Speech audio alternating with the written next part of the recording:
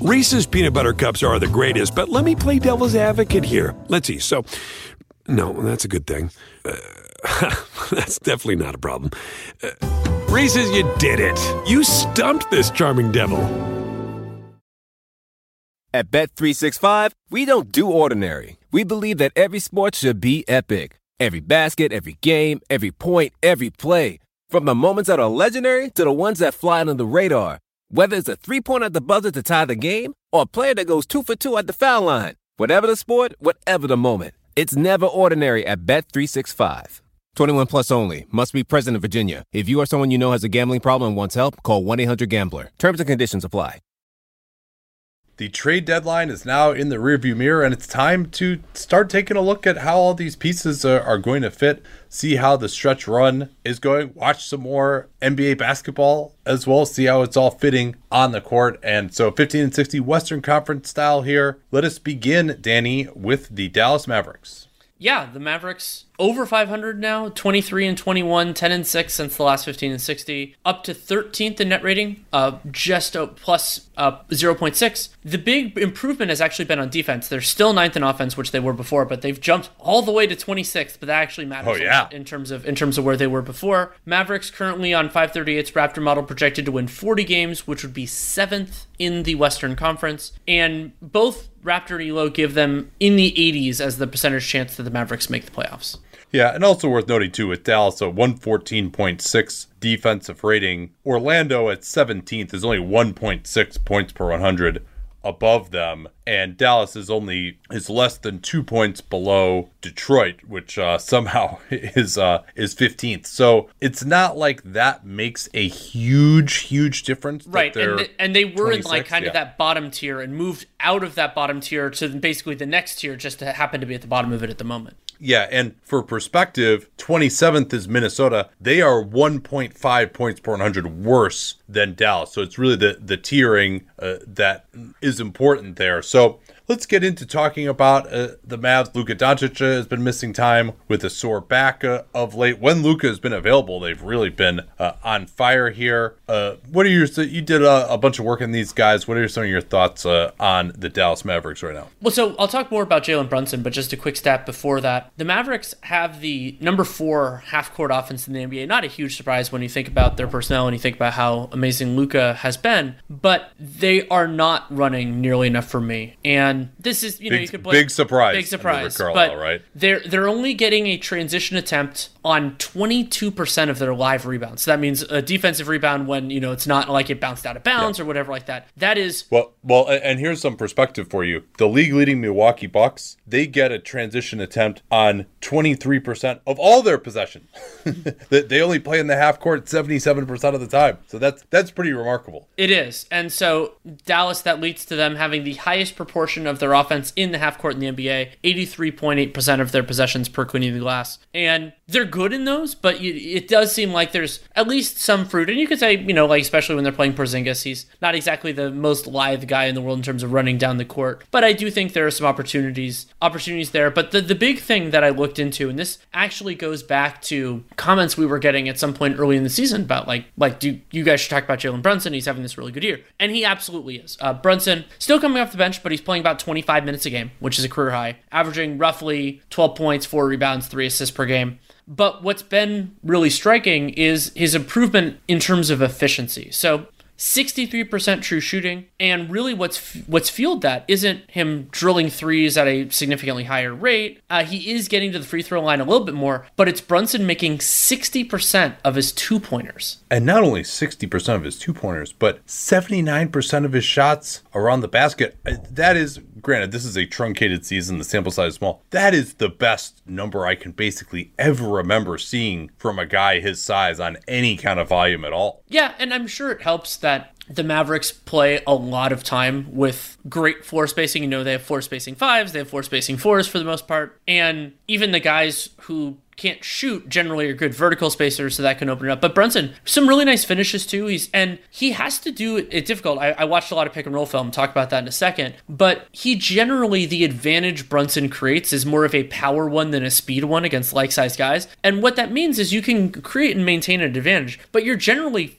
have to do something to finish. You're not just like blowing by the guy and getting fouled or something else like that. And he's doing a great job in those circumstances. Now, whether that is 100% sustainable, we're going to have to see. Like, basically, the idea is that this has to regress to the mean because nobody does this, but he has been very good so far. Yeah, and he's also extremely judicious about what shots he does take. Yes. At the rim, he's not going to take a shot that he can't make. You know, he's not going to be going into the chest of defenders. And he also takes plenty of floaters as well, where he's solid 44%. And you mentioned the 39% on threes. And he's got a little of that kind of TJ McConnell, once he goes into the pick and roll, you know, Nash under the basket, hold on to the ball a lot, just like hope that somebody cuts or that he can just find an opening or somebody makes a mistake and overhelps. You know, obviously, as you mentioned, he's not going to just be like going downhill and just blowing up your defense, forcing emergency help. That's not the type of player he is, but he's also a backup point guard. So you can't expect too much there, obviously. Right. And the pick and roll numbers on him going through Synergy are really impressive. Brunson, 1.07 points per possession as a scorer, and pretty close to that when you include passes,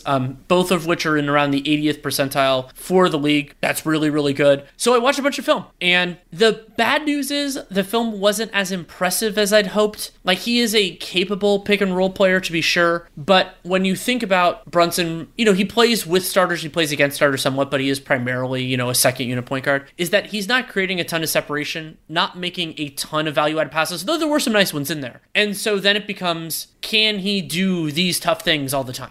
And maybe the answer is yes. Like, it absolutely could be. His off the dribble jumper looks much smoother than it did when I remember his rookie year. And he has been a nails finisher around the basket. So like when you watch it, it's like, oh yeah, like he's doing a really, really good job. But if you think about like one of the points of evaluation with any player in Brunson's situation, whether we're talking about the Mavericks or theoretically another potential team as a free agent, is can he do this if he has the ball in his hands more? Can he do this against better competition? And I'm not as sold in that respect. You know, can he do this? Like, at points, even though Brunson is not the same type of player physically as DJ Augustin, kind of had that moment of like, you're not beating the guy as much. It's some execution things. And that doesn't make you a bad player. Like, Augustin had a wonderful run as a starting point guard. So it's not like you can't do that, but it's hard to reach the upper echelons. So I would say I'm positive on Jalen Brunson, absolutely. But will he, I'm not super positive that he's going to be like a top 15, top 20 point guard in the league.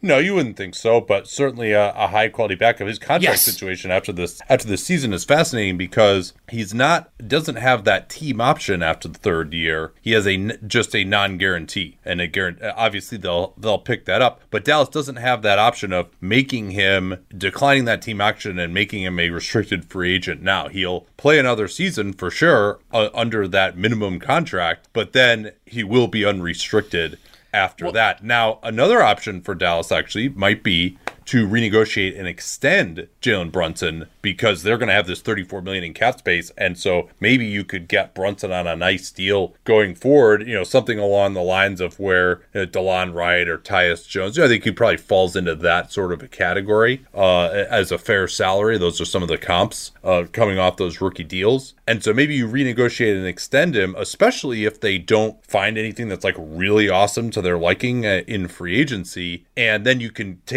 basically take a big hit in 21-22 on him and then you have him kind of decline after that, like the way Robert Covington did. So he's on a below market contract after that and could be a nice trade piece or obviously part of what they are doing there. Let's get to the 28-18 Denver Nuggets. They are 12-5 since the last 15 and 60, 6th in net rating plus 5.2, 4th on offense 118.7. That's pretty good. Defense is 23rd, although the numbers with Nikola Jokic on the floor have been getting better. They project for the 4th seed, 46 wins, and they will be, in fact, making the playoffs. Any injury news to talk about with these guys? Well, so they traded Gary Harris, so he is no longer on the Nuggets injury report, but Monte Morris is now missing his 8th straight game. He didn't play Sunday when they beat the Hawks with a quad issue. So, actually, sorry, it's the 9th per Roto. The broadcast said it was his 8th, but it might have been the away team that had it wrong.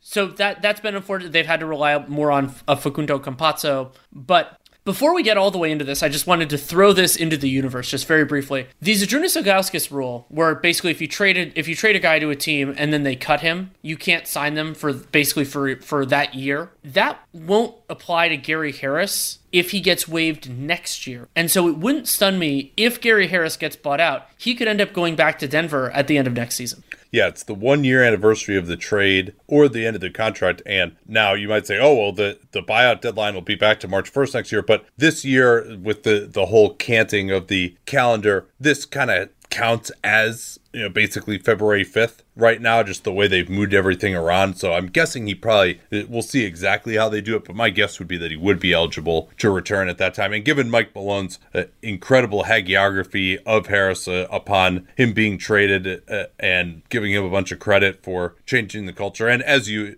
mentioned on our trade deadline special, to have really been the guy who made the difference in that series against Donovan Mitchell. He tapped the ball away from Mitchell on that critical possession at the end of Game 7, basically just shut off the faucet that Mitchell had been.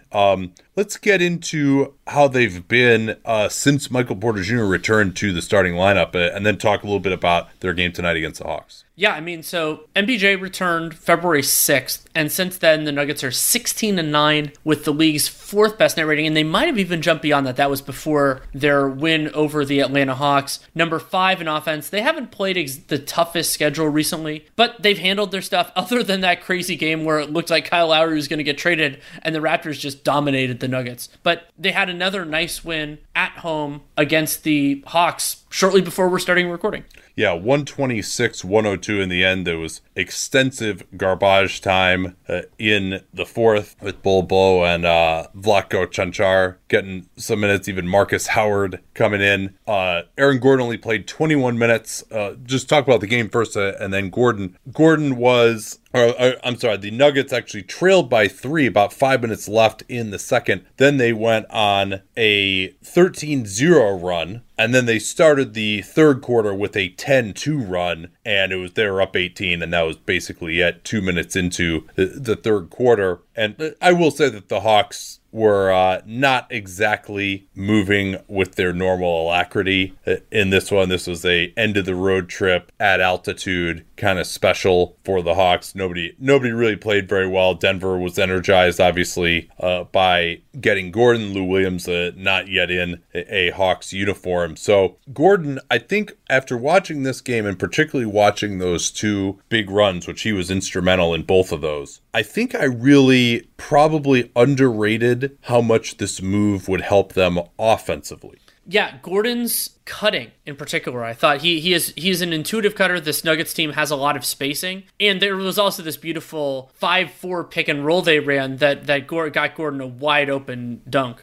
Yeah, and that could be really powerful with Gordon slipping to the rim, because Jokic is just, he can see over the defense so easily. Whoever is guarding Gordon is going to be way smarter than Jokic. So if Gordon slips out of there and he's fast enough to do that and get behind the defense, Jokic can get it over the defense right to him. That's how they opened the third quarter with a nice slip to the rim. And when you think about that tactically, if it involves the other team's 2 tallest players, the help responsibilities are daunting.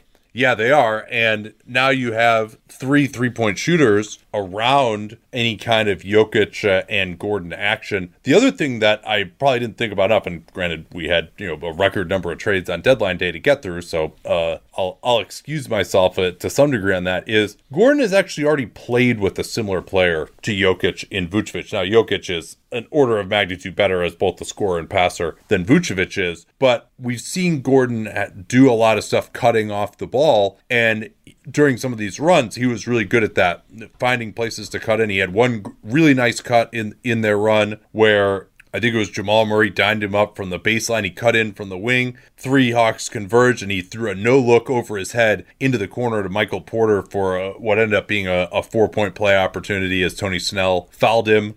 Defensively, I thought he looked decent, although the Hawks, I noticed this when the Hawks blew out the Warriors the other day too, that Trae Young really has not had a lot of speed this year. Like, he's really struggled to get separation on switches, so Gordon was able to stay with him pretty good. The Hawks don't really have anyone else who's going to put stress on you from a one-on-one type of guarding situation.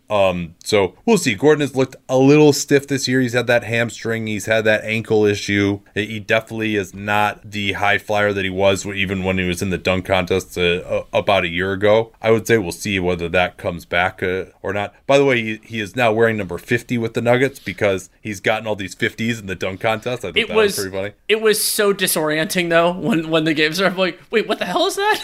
But yeah.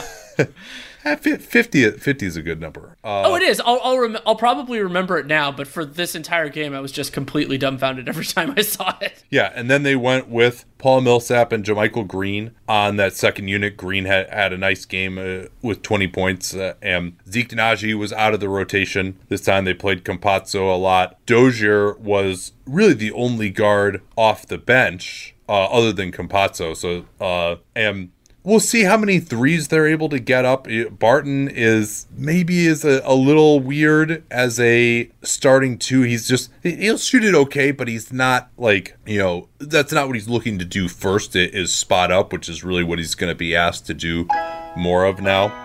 So, and then Dozier is shooting it a little bit more this year, but, still not really an enormous threat out there. But certainly in the first night of Aaron Gordon, you could see the vision here, but there are many tougher tests to come, particularly defensively for this. Anyone who's seen our YouTube videos knows that I don't wear formal stuff all the time. So when it's time to dress up rather than dress down, I highly recommend Indochino. They were the official outfitter of my wedding. I got my tux from there. All my groomsmen got their sport jackets from there as well. I felt really good about having them be the outfitter of my wedding because all of my groomsmen were going to get stuff that they could continue to wear that fit them perfectly. Because when you go somewhere else, you're not going to get something that's made for you. So why not measure yourself in 10 minutes or visit a showroom rather than feeling like you're wearing somebody else's suit that they tried and failed to tailor for you. And not only does Indochino have the suits that made them famous, but now they've got everything. Blazers, pants, women's wear, outerwear, designed and made for you. Hundreds of high quality fabrics to choose from. European wools, linen, cottons, tons of colors, tons of patterns. You can customize things like the lapel, the vents, the pockets, and you'll get a piece that is personalized for you in fit and style. Level up your game with Indochino. Go to Indochino.com. Use the code CAPSPACE. Use the CAPSPACE we talk about all the time here on the program to get 10% off any purchase of $399 or more. That's 10% off at Indochino, Indochino, Indochino.com. And don't forget that CAPSPACE code to let them know that you came from us. Group. Let's get to the Warriors here. Yeah, the Warriors are 22-24, 6-9 since the last 15-60. Their net rating has dropped to negative 2.5. They're 23rd in offense, though. You could guess the split. 10th in defense. 538 projects them. There's currently actually a big old tie between a bunch of different teams in kind of the 8, 9, 10, 11 range with 34 wins. You'll hear more about those teams a little bit later. And the Raptor and ELO odds are both in the 20% range, 23 and 28 for the Golden State Warriors. They are next to last in net rating, negative 9.2 per 100 possessions per clean the glass since the All-Star break. They did have that weird win over the Jazz and beat Memphis in the game after Curry got hurt, but they have been, especially in the games that Curry has missed with that lone exception, they've been rough. Yeah, now 1-6 this season without Stephen Curry, and they did have that win over the Jazz. They did beat Memphis in the 40-point game from Andrew Wiggins, which slight outlier. And they also have 2 roster spots open now, reporting from Anthony Slater indicating that one of those is going to eventually at least go to Juan Toscano-Anderson. Golden State has not really been mentioned at all in any of the buyout sweepstakes, despite the fact that they could probably really use a center. And that's, I guess let's talk about, you did some research again on a theme that we've been discussing basically since you and I first became friends back in 2013. Yeah, and this is not all Stephen Curry being a wonderful basketball player, though he is. Some of this is Bob Myers in the front office either not paying or not investing in backup point guards, or the D'Angelo Russell thing last year. Yeah, but or frankly, it's Steve Kerr's system as well. Yeah, as well. So and it's not only backup point guards, but we'll talk about this a little bit more. But there's just there just isn't really an offensive theory that they've been able to find that works whenever he goes out of the game. I mean, that even is going back to some of those years when they had Kevin Durant in 2018. They still weren't really a good scoring team. Just, they never seem to have enough shooting, and they never seem to have just a system, just any kind of a go-to idea for their second unit. But anyway, continue there. So cleaning the glass does basically, you could think of it as offensive rating differential on and off the floor. And the Warriors' offensive rating in every year that Curry has been remotely healthy since 2012-13, their offensive rating has always dropped by at least 10.4 points per 100 possessions. Sometimes the highest it's gone is 18.4, which I think was his unanimous MVP season. I might be a little wrong on that. But he's been, if you want to do percentile, 98th percentile or higher every year in differential since that 2012-13 season under Mark Jackson, which was the first time the Warriors made the playoffs. That is completely insane, and that's a part of, kind of leading into the offensive RPM thing that we've talked about before. Yeah, and one thing that really struck me, I was at 2 of their 3 games this week. We talked about one of them against the Sixers when they actually looked a little bit better than they did in the 2 games later against the Kings and the Hawks. Draymond Green did not play against the Kings, and he did play against the Hawks, but he looked very limited, and Steve Kerr said he was sick. This is speculation, but I think it's an educated guess that there was reporting that 12 Warriors players and coaches is a relatively low number if you're including the coaches, frankly. They're not going to get to that 85% unless that changes. And Kent Bazemore and Andrew Wiggins have both specifically said that they will not be taking the vaccine. Kent Bazemore says, no, I do everything I can to strengthen my immune system. I don't need the vaccine. In any event, Draymond sat out right after they got the vaccine. I think somebody else sat out due to illness as well. And then Draymond made it back the next day, but still wasn't feeling it. So I think they probably just had, some side effects. They got the Johnson & Johnson vaccine. That's the 1 dose. So, that's one thing that probably needs to be kept in mind, is that some players are going to have that after getting the vaccine. Obviously, it's worth it to not actually have to worry about getting COVID again. But what stuck out to me is the bigs on this team are just so weird. And I watched Michael Mulder, for example, come in, who's been out of the rotation recently. They brought him in at the end of the second quarter to just try and get a little bit of a spark against the Hawks. He's not a good defender, but he's not terrible, and it shoots 40% from 3, pretty high volume. And Damian Lee is a good shooter, decent scorer off the bench, and Brad Wanamaker has been successful as a role player before. He just couldn't make a shot in Golden State. And there are definitely guys on this team who can be successful as role players on a normal team, but this isn't anywhere close to a normal team. And the reason it's not a normal team offensively is just because of their bigs. They have, Kevon Looney and Draymond Green were starting together for a while, or Draymond and James Wiseman. Defensively, James Wiseman just has so far to go still. He's really been regressing over the past, basically since the All-Star break, although he obviously had to miss some time there as well. And even despite the fact he's been declared as the starter the rest of the year. But having a big in Draymond who basically has to handle the ball all the time, or he's going to kill you offensively. And then even if he is handling the ball and he doesn't have Steph with him, he's probably going to kill you offensively as well. There are plays where they have this pet play where they'll screen the screener out to the shooter. This time it was Jordan Poole. So Wiseman gets out there, Jordan Poole able to turn the corner, get a good screen right down the lane, and then Draymond Green is just standing in the restricted area, right? If he is not involved in the action, there's just nowhere for him to stand, nowhere for him to go. He's under 30% from 3. Looney just has no explosion anymore, as we talked about. Poor Jordan Poole, who's now playing with Looney on the second unit with Wiseman starting, just keeps trying to find him on the roll, and he has no catch radius, and then when he does, he has to pump fake 3 times and he gets it blocked. So it just, for Poole, for example, teams have started to really key on him. He's fallen off a little bit, and there's just no space. There's nowhere to do anything on this team with just some of the bigs that they have, and they just can't find combinations that work offensively or defensively unless they play Draymond Green at center, and they're not going to do that, obviously, because now James Wiseman is part of this group, and he has to play. Maybe they'll close, the last 4 minutes or something with it. And then part of the reason, too, why the Wiseman pick is going to kind of make things weird for them, Danny, is you have to play him, right? You're not going to take him out of the rotation and he just plays too important of a position. So you kind of just have to like punt on these minutes when he's out there.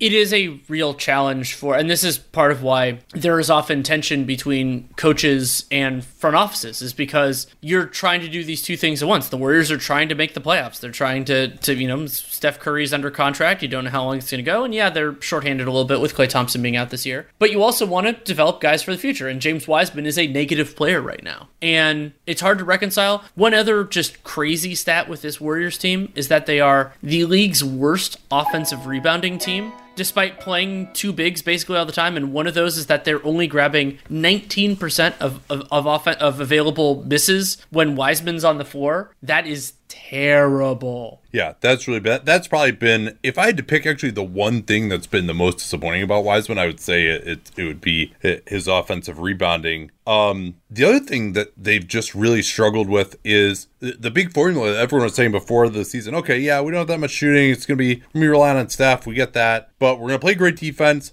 and then we're going to get out and run. And that hasn't really happened. No, it really hasn't. They're 26th in percentage of plays in half court. I brought that up in terms of the Mavericks. And they're about league average when Steph Curry's on the floor, but significantly worse than that when he's off. And there are a couple different reasons why. But yeah, it is a real problem. And I'll bring up the kind of that there's some of the ideas with the theory of New Orleans' defense, where it's like, okay, you have to be, if your theory is going to be doing X and Y, you have to actually be able to do X and Y in order to succeed. Yeah. One bright spot has been that Draymond Green is averaging, I mean, they have to run everything through him, so it's not a surprise, but he is still an excellent passer. 10.1 assists per 36 minutes. That's third in the NBA. And teammates shoot 60.2% off his passes. And that is fourth in the NBA among the top 50 players in potential assists. Potential assist being a pass that leads to a shot, whether it goes in or not, per the tracking data.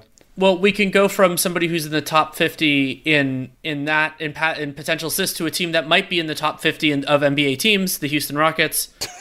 The Rockets are 13-32, 2-15 since the last 15-60. They're all the way down to 27th in net rating now, negative 6.2. And the big drop is actually, they're still 13th in defense, but they were much higher than that before. And 28th in offense, 13th in defense. 538's model now has them winning 20 games, which is 14th, one ahead of the Minnesota Timberwolves. They're not making the playoffs, and a big part of why the models are so low on the Rockets, I mean, one is that they played so poorly, even honestly since they got Christian Wood back, is because they have the league's hardest schedule. So if you go pure strength of schedule, Rockets opponents averaging 57, a 57% winning percentage, and they're the only team where that is over 54%. So they have by far in terms of opponent quality the hardest schedule, very few games against the worst teams left, and they don't obviously get to play themselves. So that is going to be a very real challenge. Yeah, I do. I mean, they have, what have they won? 2 of their last 3 now? They are, yeah, they had that rousing streak breaker. Then they almost beat the Wolves, and then they failed to score over the last 7 minutes and 30 seconds of the game, which I think had only happened once before over some crazy amount of time. But then they blew out the Wolves in their most recent game, so that was the revenge game. Yeah, I think part of the reason I was a little bit lower on them was one of the Rockets games that I watched was when they got absolutely throttled by the Charlotte Hornets. So I was a little bit more sour. But you're right. I mean, they lost 20 in a row. I think you're allowed to be a bit down on them. But I do think just having Oladipo gone will help them. It does seem like Oladipo is not, him not playing back-to-backs and clearly not wanting to be there, ever knowing he was going to be traded, but him still taking a ton of shots anyway and being really inefficient with them. It certainly isn't going to hurt them to not have Victor Oladipo anymore. And John Wall, the early storyline was that they got a pick for him, and he's been better than Westbrook. That was when they were hovering around 500. There's a little bit more to that, and obviously there's the disturbing news that Wall also is going to require another surgery, a cleanup surgery, which is that's always a nice way to sugarcoat a surgery, but no, still is a surgery. What have we seen from John Wall this season? The top line numbers aren't too far from Wall's pre-injury seasons. 21 points, 6.6 assists. That's down, but his role within the Rockets offense at different points this year has been different. Still blocking a few shots. Not quite the best shot blocking point guard of all time now, but there. But I mean, the efficiency numbers are definitely concerning. Wall, 50% true shooting, 32% usage, and 9.7 assists per 100 possessions. And the story, like, you could think there are a bunch of different ways that somebody can drop efficiency. 32% on threes is about what you would expect from John Wall. And he's getting to the line about as much as he did before, which is a positive thing. But Wall down to 45% on twos. Yeah, that's big trouble and on this team, I mean, we'll talk about a few of the reasons why this team is such a poor fit for his skill set, but they play a bunch of small guys, which means that teams are probably going to try to match up small with them and switch. And the way he's shooting the ball, I mean, he's never been an amazing ISO player, but the way he's shooting the ball, it's really fallen off this year. Right, and also just the finishing around the basket he's making. So you have the combination of both, where he's now at 56% at the rim, which isn't horrendous, but is a lot worse than where Wall was, but making 32% of his long twos and 28% of his shots from 4 to 14 feet. That's a big, big problem. No, absolutely. He's never really had much floater game or anything like that. And his numbers aren't so far down from where they were in Washington, but also you got to remember that league-wide efficiency is way higher, right? Like when he was having these, I mean, even in his last two, his career high in true shooting is 54%. So he's never been really like a dominating scorer. And his last year in Washington, 53% true shooting is 50 this year. That's not so much worse. But the league average in true shooting is up like 2-3 points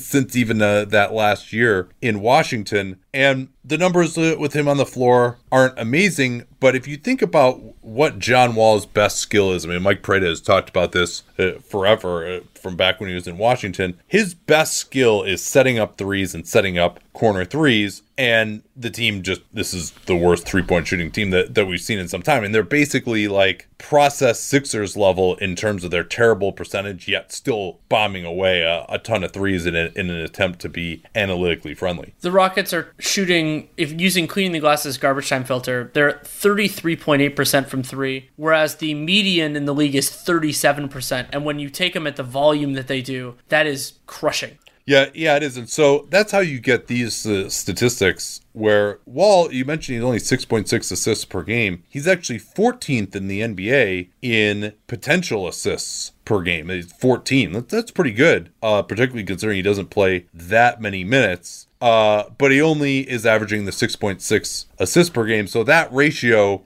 ranks 47th out of the top 50 potential assisters in the NBA.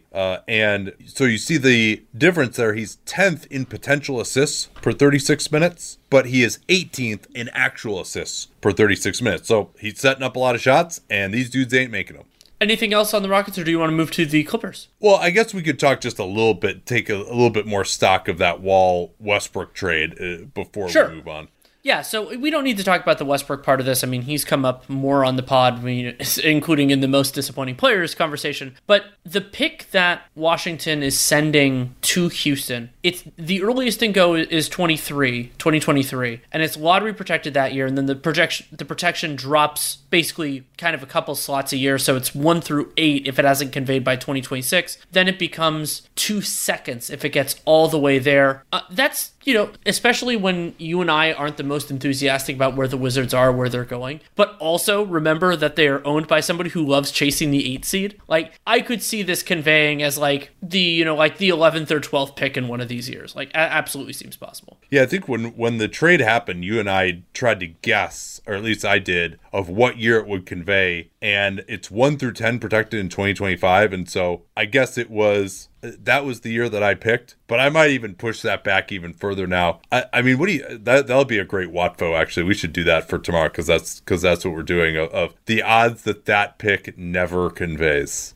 Becomes the 2 second. I mean, I think it's pretty substantial, honestly, because especially when you consider how much they suck now, the Wizards, and that they aren't, we thought maybe they would make some moves to move on from Bradley Beal at some point, although the trade for Westbrook didn't augur that, but it seems like a potential trade of Beal is all further away than ever. So if they're not going to start the rebuild, and then by trading Beal, if they're not going to start that, I mean, they could stay in that protection for a long time. going forward here. But and the good news about moving on from Westbrook is that it helps the Rockets potentially keep their own top 4 projected pick. The degree of obsessed that I will be over that, I'm not sure that it can be quantified. This lottery is going to kick ass. Like, this is going to be one of the best lotteries since, like, 2003, with the Wolves and the Rockets both just, like, shitting their pants about maybe keeping their pick or not keeping it. Man, it is crazy to think that I've been working with Helix Sleep since 2015. And I think that's because my story with them seems to really resonate with listeners. If you've never heard it before, that was kind of the beginning of the direct-to-consumer boom. And there was another very prominent mattress company at that time that was trying to convince you that mattresses were one size fits all. They found the one formula, the one mattress that was going to work for everyone. My then girlfriend, now wife, and I ordered that mattress. We ended up having to return it because, hey, guess what? Not everyone is the same. And then she did some more research and found Helix Sleep. We took their sleep quiz and we found a mattress that actually worked for us and our body types. And Helix offers 20 unique mattresses. Everybody sleeps differently. And Helix mattresses are designed for specific sleep positions and field preferences, hot or cold, side sleeper, back sleeper. So take that Helix Sleep quiz, find your perfect mattress in under 2 minutes.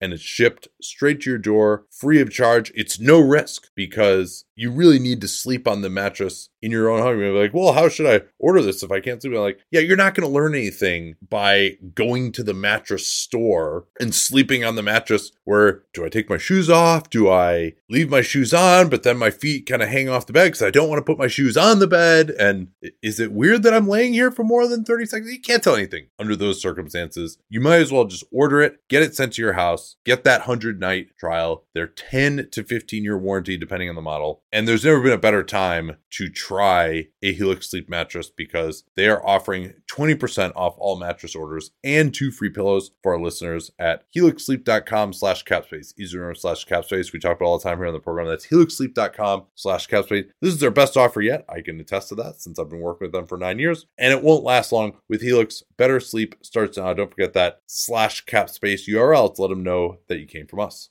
Let's move on to the Clippers, 31-16, 9-7 since the last 50-60, but they are 7-2 over their last 9. Seem to have righted the ship. They're actually number 1 in net rating since the break, with plus 11.4, with the number 1 offense and the number 6 defense.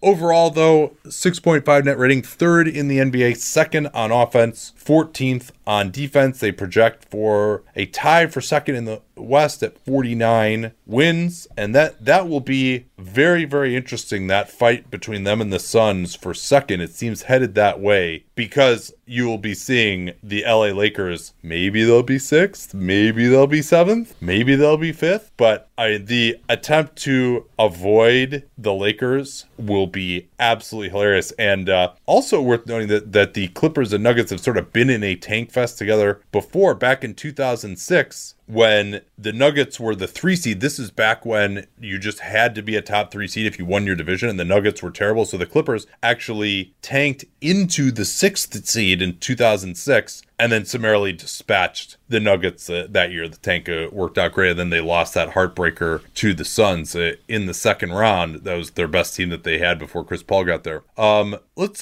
talk some Clippers, though, here.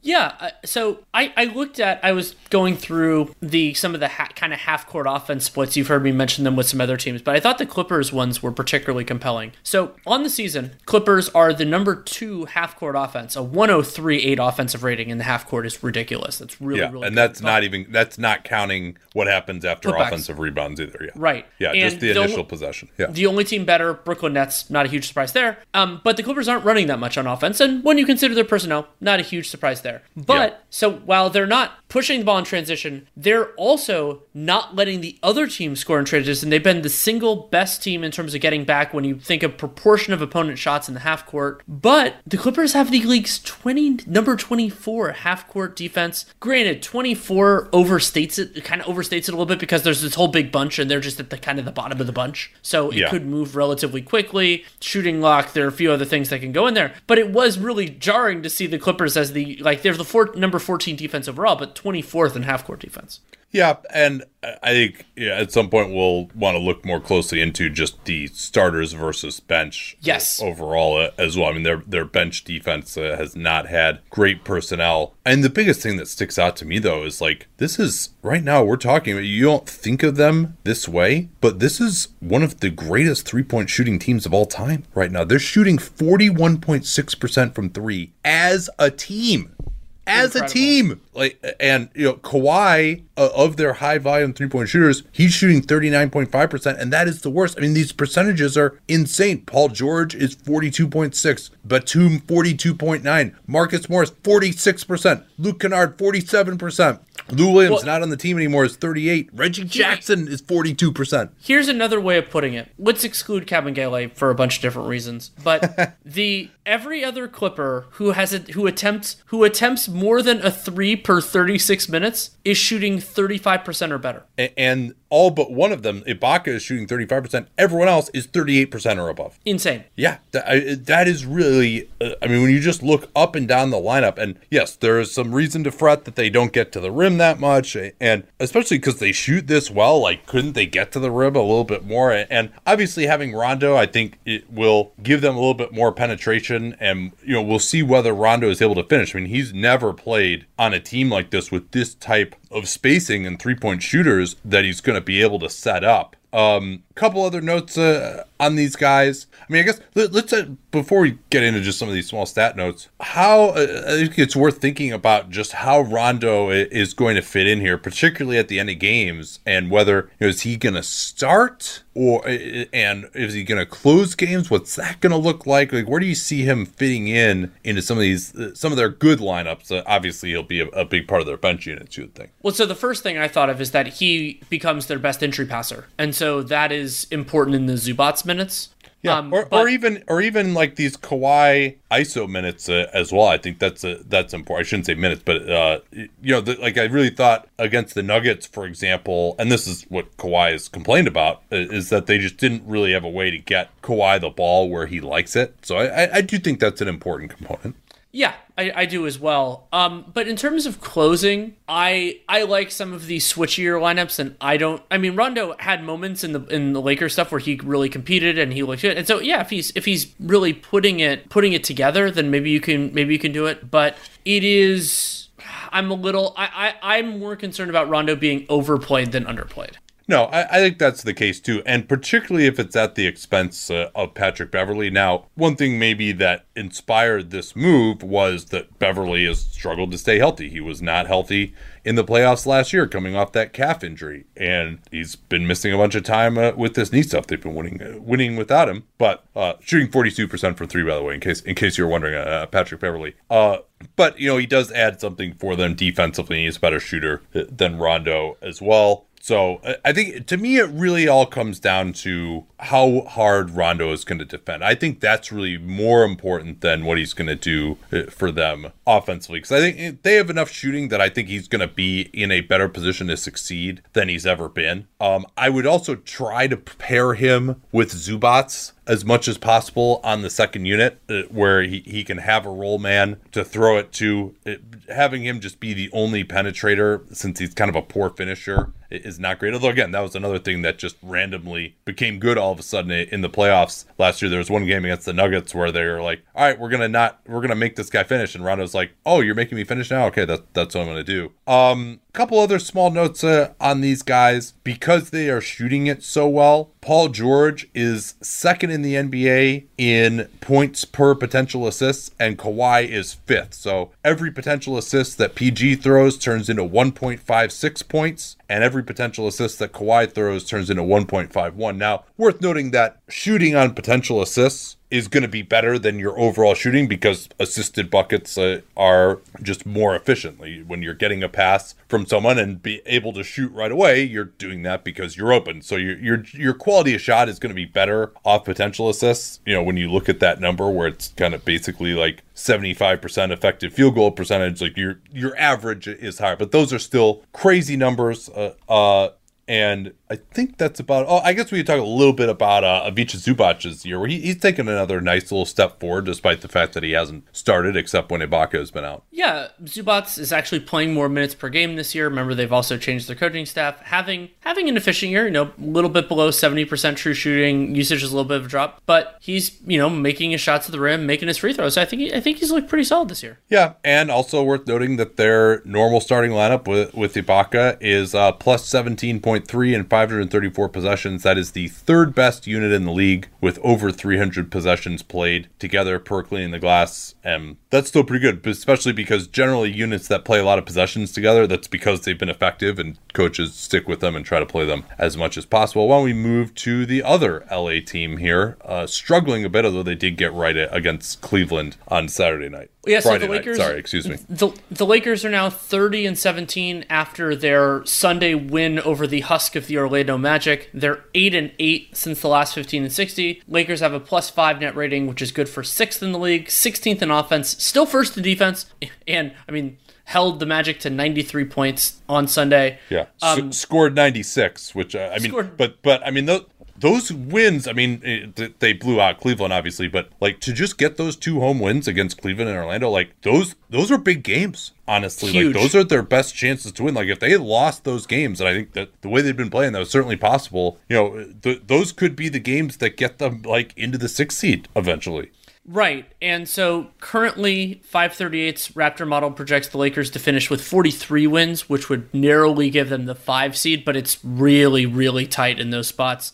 They are going to make the playoffs, not a huge surprise. And the biggest news that's happened since the last time we recorded for them is that they added Andre Drummond, and the awkwardness that the Lakers' primary offseason additions, other than Dennis Schroeder, all play the position that Anthony Davis is best at in key situations. It extends with Andre Drummond. Now it's Drummond, Marc Gasol, and Montrezl Harrell. And Drummond, Kevin Pelton wrote about this well, Drummond does do things that their other bigs do not, but Anthony Davis played, I believe, was 60% of his possessions last year in the playoffs at center. And now, all of these centers have pedigrees. All of them chose to play there, and I just don't know how this is going to work out. Yeah, my guess is that Marc Gasol is just going to not play, at least at the beginning. And the reporting on Drummond, it came down to him and the Celtics. And if I were him, just in terms of trying to better my market value, I would have gone to Boston. I probably would have knocked at the Charlotte Hornets door and said, hey, you guys want me? I'd love to come down and play pick and roll with all your guys, put up some numbers, then maybe potentially get re-signed there with their cap space. Financially, that would have been the best move. But he's made a lot of money in his career, and perhaps he wants to. He's been in the playoffs twice, never won a playoff game. So maybe he wants to sniff that. And supposedly the reporting was that the promise of a role, a bigger offensive role now, was appealing to him. I don't know if that should be appealing to the Lakers, though. No, probably not. Especially when Harrell has really stepped up during this time. And how to square. Drummond and Harrell, to me, cannot play together at all. And so that could mean a lot less Marc Gasol. And remember that for the next, let's call it 3 to 5 weeks, Drummond's not going to have LeBron passing him balls. He will have opportunities, but they will be lower quality opportunities because the best offensive creator on the Lakers isn't there. Yeah, and Drummond, he can operate a little bit at the high post, but obviously we have ridiculed his drive and post-up game for a reason, and he'll get on the offensive glass, but he also has a really poor percentage on putbacks. Now, is he better than Marc Gasol? Gasol is been back now 3 games with COVID. He was -11 tonight, and he's struggled to shoot the ball, and obviously they have not been pleased with him. They're looking to upgrade, and Gasol does have the 2 or that minimum guaranteed contract next year that's I think going to end up just being kind of a golden parachute for him, essentially just paying him $5 million for this year instead of $2 million, but they're just putting more of it towards next year. Now, I guess they're just going to start Drummond. I think given how bad they are offensively right now, which we'll talk about a little bit more, I think they would be foolish to close games with Drummond over Harrell. And as you mentioned, I don't think they can play together. And Harrell, again, was really good tonight. Coming into tonight, LeBron got hurt on March 20th against the Hawks, and he played 11 minutes. And including that game, Montrezl Harrell shooting 67%, 21.6 points, and getting to the foul line 8 attempts per game. It would be even better if he was hitting his free throws, only 55% there. And so he, to me, still needs to be featured as well. And yeah, I mean, I just wonder, like, they went away from JaVale, they went away from Dwight Howard. Just how is it going to go? I mean, I guess if you have LeBron and you have Anthony Davis and you got to sit Drummond, then so be it. You just do it. But it's, I mean, that's the same thing with the Brooklyn getting LaMarcus, which we'll talk about tomorrow, I'm sure. It just seems like superfluous. And yeah, all right, if you can tell these guys to pound sand and sit on the bench, then yeah, no reason not to get more talent. But and maybe Drummond will just play better. Maybe he'll be more of a pick and roll guy when LeBron comes back, and it can help off with their rebounding and his size and play a smaller role. But I'm skeptical that he's going to give them what they need as of now. Should we talk a little bit more about what it's looked like since LeBron went down? And this is coming into tonight, obviously, against the Magic, but the offensive numbers aren't going to look much better after tonight. No, they are not. And so basically since LeBron went down, but before tonight's game, they're dead last in offense. They're turning it over a ton, 29th in effective field goal percentage. So that's 2 of the 4 factors. They are still getting fouled a ton, and they're still defending well, but the offense has not looked good. No, negative 7.7 net rating coming into tonight. I mean, when they beat Cleveland at home, that was no Colin Sexton in that game as well. But it's just tough. They've got one guy on this team who can run a pick and roll, and that's Dennis Schroeder. And Schroeder, I think his individual numbers have been as good as you could hope for. 18 points, 6.4 assists, not taking very many threes. He's been getting to the rim a lot. I would actually think that maybe he would shoot more mid-rangers than he has, but he's 14 to 25 at the rim, but only having taken 12 threes in those 5 games. You'd like to see a little bit more of that off the dribble, potentially. And then Talen Horton-Tucker, who's kind of been the other guy in the second unit, he really struggled and only played 18 minutes tonight, as you would think he would be kind of the guy initiating more offense on the second unit. He's 12 out of 28 at the rim, and he's only 2 out of 12 from downtown coming into tonight as well. So he hasn't really been able to pick up the slack. And their overall stats, I mean, they just have been shooting very poorly at the rim as a team, only 58%, which is basically like last in the league type of levels, as they are last in the league in offensive efficiency. And that's not a surprise. They have no spacing, and they play a bunch of bigs. So other than Harrell, they don't really have anybody who's a good finisher at the rim either. So it's big wins for them to temporarily right the ship, but they got a hard schedule coming up, and AD has just returned to on-court work now. So difficult to imagine he'll be back in less than 2 weeks, and you think it'll probably be longer.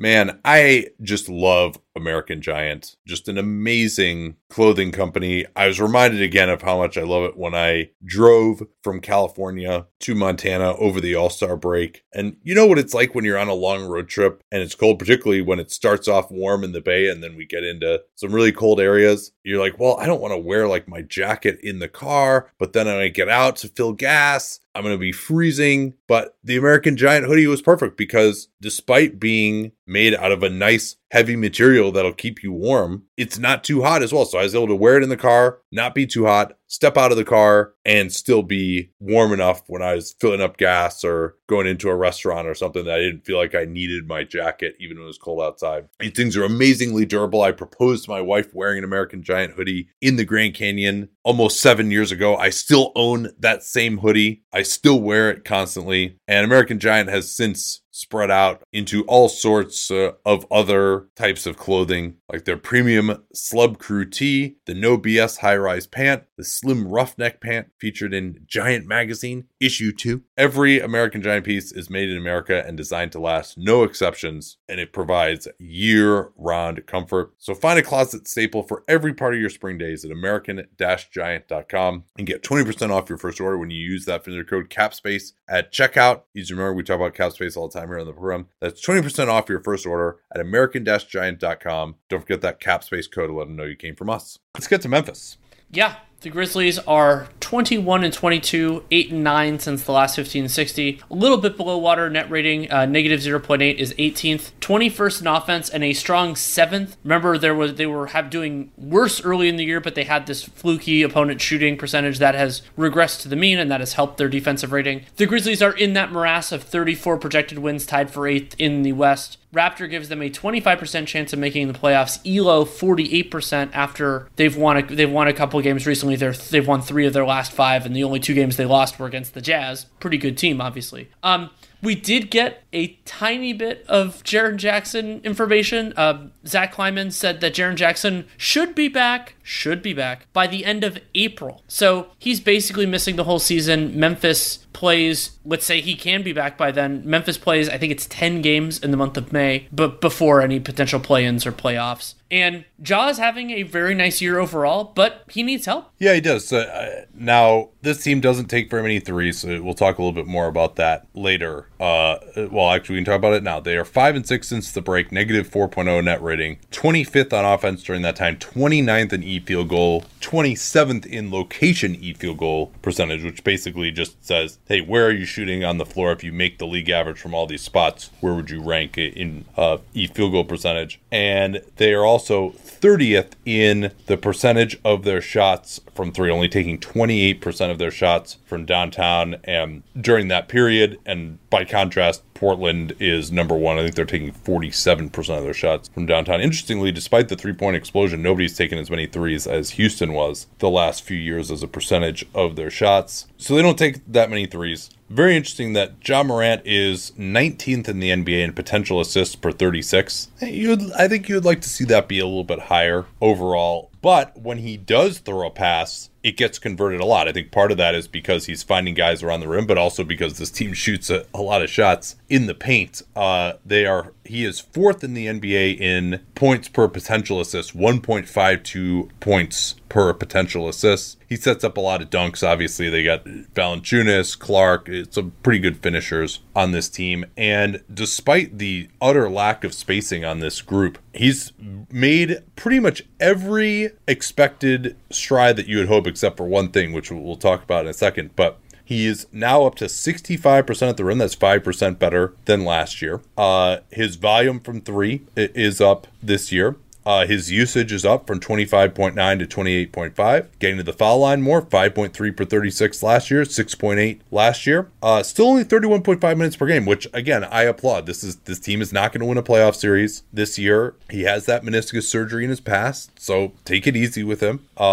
His turnovers are way down. That's a huge thing that rookies usually improve on. 17% last year, 13% this year, so that's getting pretty close to league average. So that's all the usual second-year refinements, except for one problem, Danny. Yeah, Ja Morant taking 4 3-pointers per 36 minutes and making 23% of them. And that is not great. And so for Morant, if you want to go back to Murray State, Ja shot 36% on threes, but his freshman year, where he also, played a lot of minutes, shot 31%. Ja's been a pretty good free throw shooter throughout his career, so you see that. But even if you got that 23%, even to 31%, he would be a much more efficient player. And I don't think we've seen all of the unraveling. I don't think teams treat it as he's a 23% shooter forever, but it is very difficult.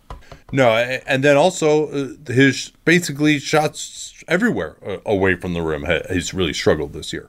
Yeah, I think that's an important note as well. I mean, dropped from 41% to 36% on the closer mid-ranger floater range. Less efficient from straight mid-range, not making any long twos, but also not taking any long twos, so that you don't want to think about that as much. And then, of course, the threes. And his threes are actually a higher proportion assisted than last year, but it's still, more in the half range, which is more self-created than a lot of guys. Yeah, I mean, and it's nice if he can hit a spot-up 3 on occasion.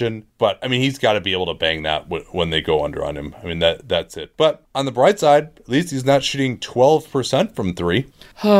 Yeah, the obviously they're very early returns. And remember, when somebody's coming back from injuries and they've been out as long as they have, want to give them some latitude. But the early returns of the Justice Winslow time in Memphis have not been strong. No, and you mentioned giving him latitude. They're giving him latitude to the point where he has a career high in usage percentage, 22% right now. Winslow, I mentioned the 12% from 3. That's 5 out of 41. So that's basically like, remember a couple of years ago, we were talking about how Giannis was basically having like the worst 3-point shooting season of like anyone who had taken 50 or more attempts. And Winslow is like, he's threatening to break that right now. I think Giannis at least was like, 10 out of 50 at one point early. And then he actually got much better that season. But yeah, 5 out of 41. I mean, that is so bad. 37% true shooting overall.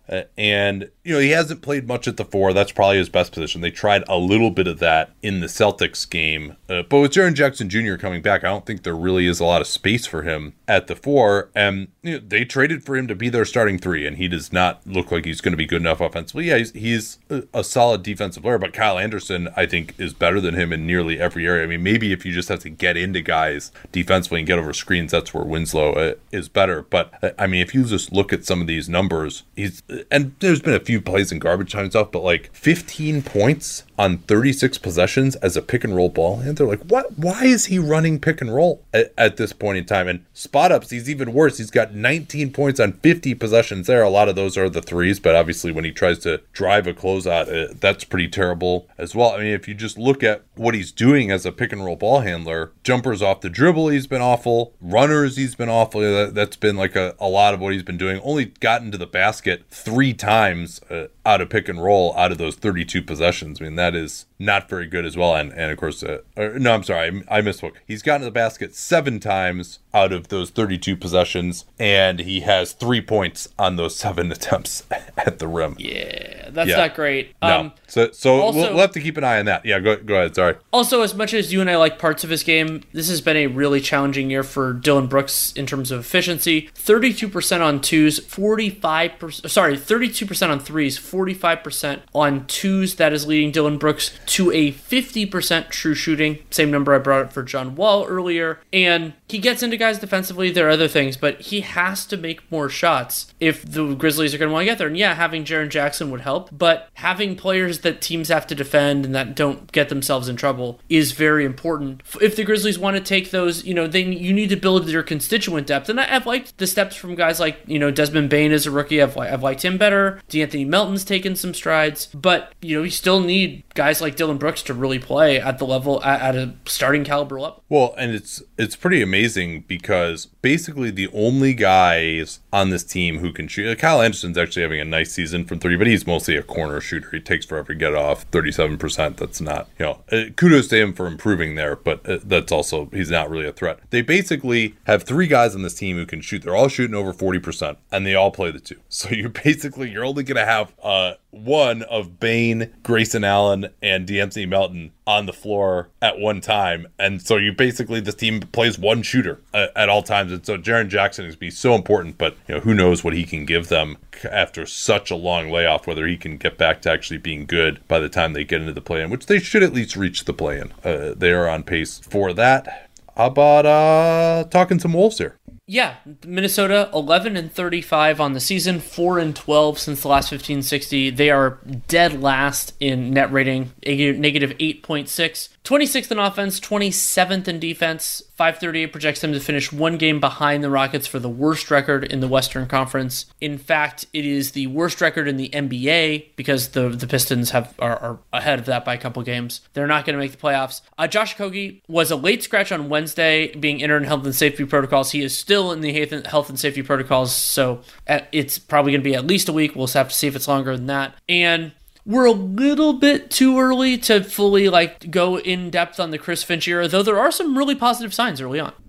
And we've alluded to this a little bit before, but he's finally putting the ball in Karl-Anthony Towns' hands as a playmaker. And Finch was in, as we mentioned before, was in Denver when Jokic emerged that way, was in New Orleans when DeMarcus Cousins was having a career high in assists. But he even is allowing Towns to attack off the dribble from up top and just ISO, go one-on-one the way a guard would. And against slower centers, particularly considering how well Towns shoots the ball, I think that could be really fascinating. And that was something that caused some problems for Phoenix. DeAndre Ayton got in foul trouble. And that was obviously the big game that the Wolves fans love to watch. That was the game that Anthony Edwards had 40 points. And we saw some pretty good stuff from Edwards in that game, particularly as a passer, I thought, where he's starting to put it together with some more nice passes at times where we'd really only seen that in transition early on. But like making nice drives along the baseline, dropping it off for cutters, those sorts of plays. But also worth noting that, and this happens with every rookie, so not picking on him, but you have some big games and those show a lot of promise, and those get into the consciousness of the casual fan. It's on SportsCenter, people tweet about it, but no one tweets about it when the guy has a poor game. And really, Edwards not much better over the last 15 games than he's been. Right, and so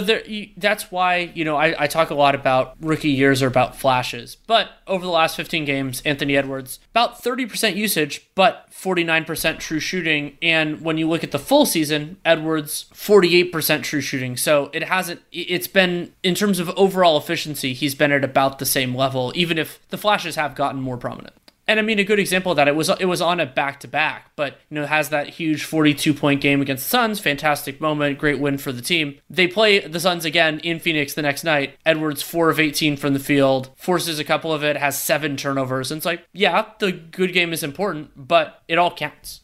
Yeah, so you really saw in that game what that two-man game between Edwards and Karl-Anthony Towns could be. Overall, though, Towns, given the tragedy he's gone through and the injury issues that he's had and getting COVID himself, just a little bit less proficient as an individual scorer this year, particularly as a post-up guy. He's really kind of become a little bit more one-dimensional there, where I thought that what made him so unstoppable was he was really able to just get to his spot to shoot that jump hook and then be able to play off of that. And he's just not quite as powerful. He's not backing down quite as hard.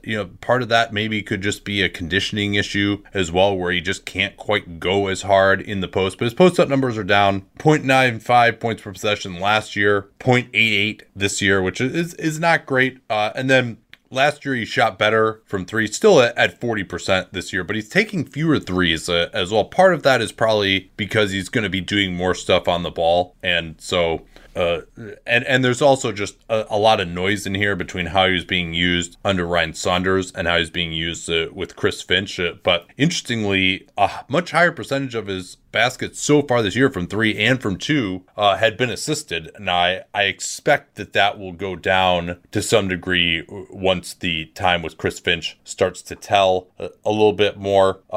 We've also seen Towns be about the same as he was as a roll man. He's not one of the most efficient guys there, but that's because he pops so much. A lot of these roll men are just only shooting if it's a dunk on the roll. And he's also getting out in transition less than he was last year, and not nearly as much. Well, I'm sorry, no, I misspoke there. And the other thing that I really like that he does that's just so hard to guard is coming off screens off the ball. I mean, that's something where if he's being guarded by a center, you just cannot deal with that at all. So I'm interested to see, with all this perimeter attacking that he's doing, our team's going to start switching against him more, thinking like, hey, if this guy's dribbling up top and he's involved in any kind of screening action, we're not that worried about him posting up. By the time he then goes down into the post, we can find someone else to switch onto him down there, and he hasn't been as devastating a force. You still got to get it into him. We can front, we can bring help, because it's going to be really hard the more he operates from the perimeter for centers to be able to deal with him. And maybe they can kind of Jokic it up where he can dribble into some more post-ups as well once he does get the switch. But obviously this is a team that's a little starved for shooting as well. Malik Beasley came back against the Rockets in that game. They got completely blown out in and did not look great, as you might expect. Reese's Peanut Butter Cups are the greatest, but let me play devil's advocate here. Let's see. So, no, that's a good thing. That's definitely not a problem. Reese's, you did it. You stumped this charming devil. Well, I think we can move on to the New Orleans Pelicans. They are 20-25, 7-8 since the last 15-60, but they are 3-1 in their last 4, including a split against the Nuggets and a win over the Mavericks on Saturday. They're basically even in net rating, which is 14th in the NBA. Pels are 7th in offense, 28th in defense. And they are also in that collection of teams with projected for 34 wins. And Raptors model, 30% playoff odds, ELO, 22%. And as has often been the case, the big story in New Orleans is one Zion Williamson. He broke his previous career high with 39 points and then finished one short of that with 38 on the two ends of a back-to-back against Denver on Friday and Dallas on Saturday. Yeah, and Zion, Seth has been all over this one. He's basically just having the greatest scoring season in the paint since Shaquille O'Neal, where he's getting, I think some guys like Giannis and stuff are like 13, 14 points a game in the paint. And actually Giannis might be higher, but